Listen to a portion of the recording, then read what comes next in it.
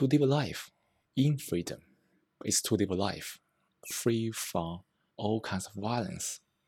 When the mind is conditioned on its own ideas, thoughts, illusions, the mind keeps imposing views, ideas on others, all kinds of self-projection. Such violence creates all kinds of frictions, problems that the mind is not aware of. Therefore, the mind is trapped in issues without realizing how those issues are generated. The mind is trapped. And only a mind that is able to see its violence, so the violence totally ends. And such a mind comes upon what is freedom, free from the burden of others, free of being the burden to others.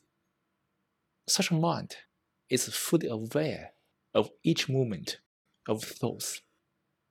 And inwardly, everything is slow. Everything is being done with care, true care. Of course, it doesn't mean that the mind is slow outwardly. Such an inward slowness means the mind is emptying itself. The mind has vast space. And such a mind is acting at each moment.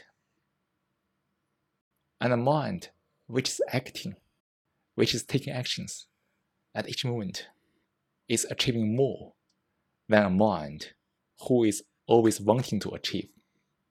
And for such a mind, there's no achievement, because living now, living at this moment, has its own reward, unspeakable. And only a mind that is acting can come upon this incessant beauty, tremendous beauty of life.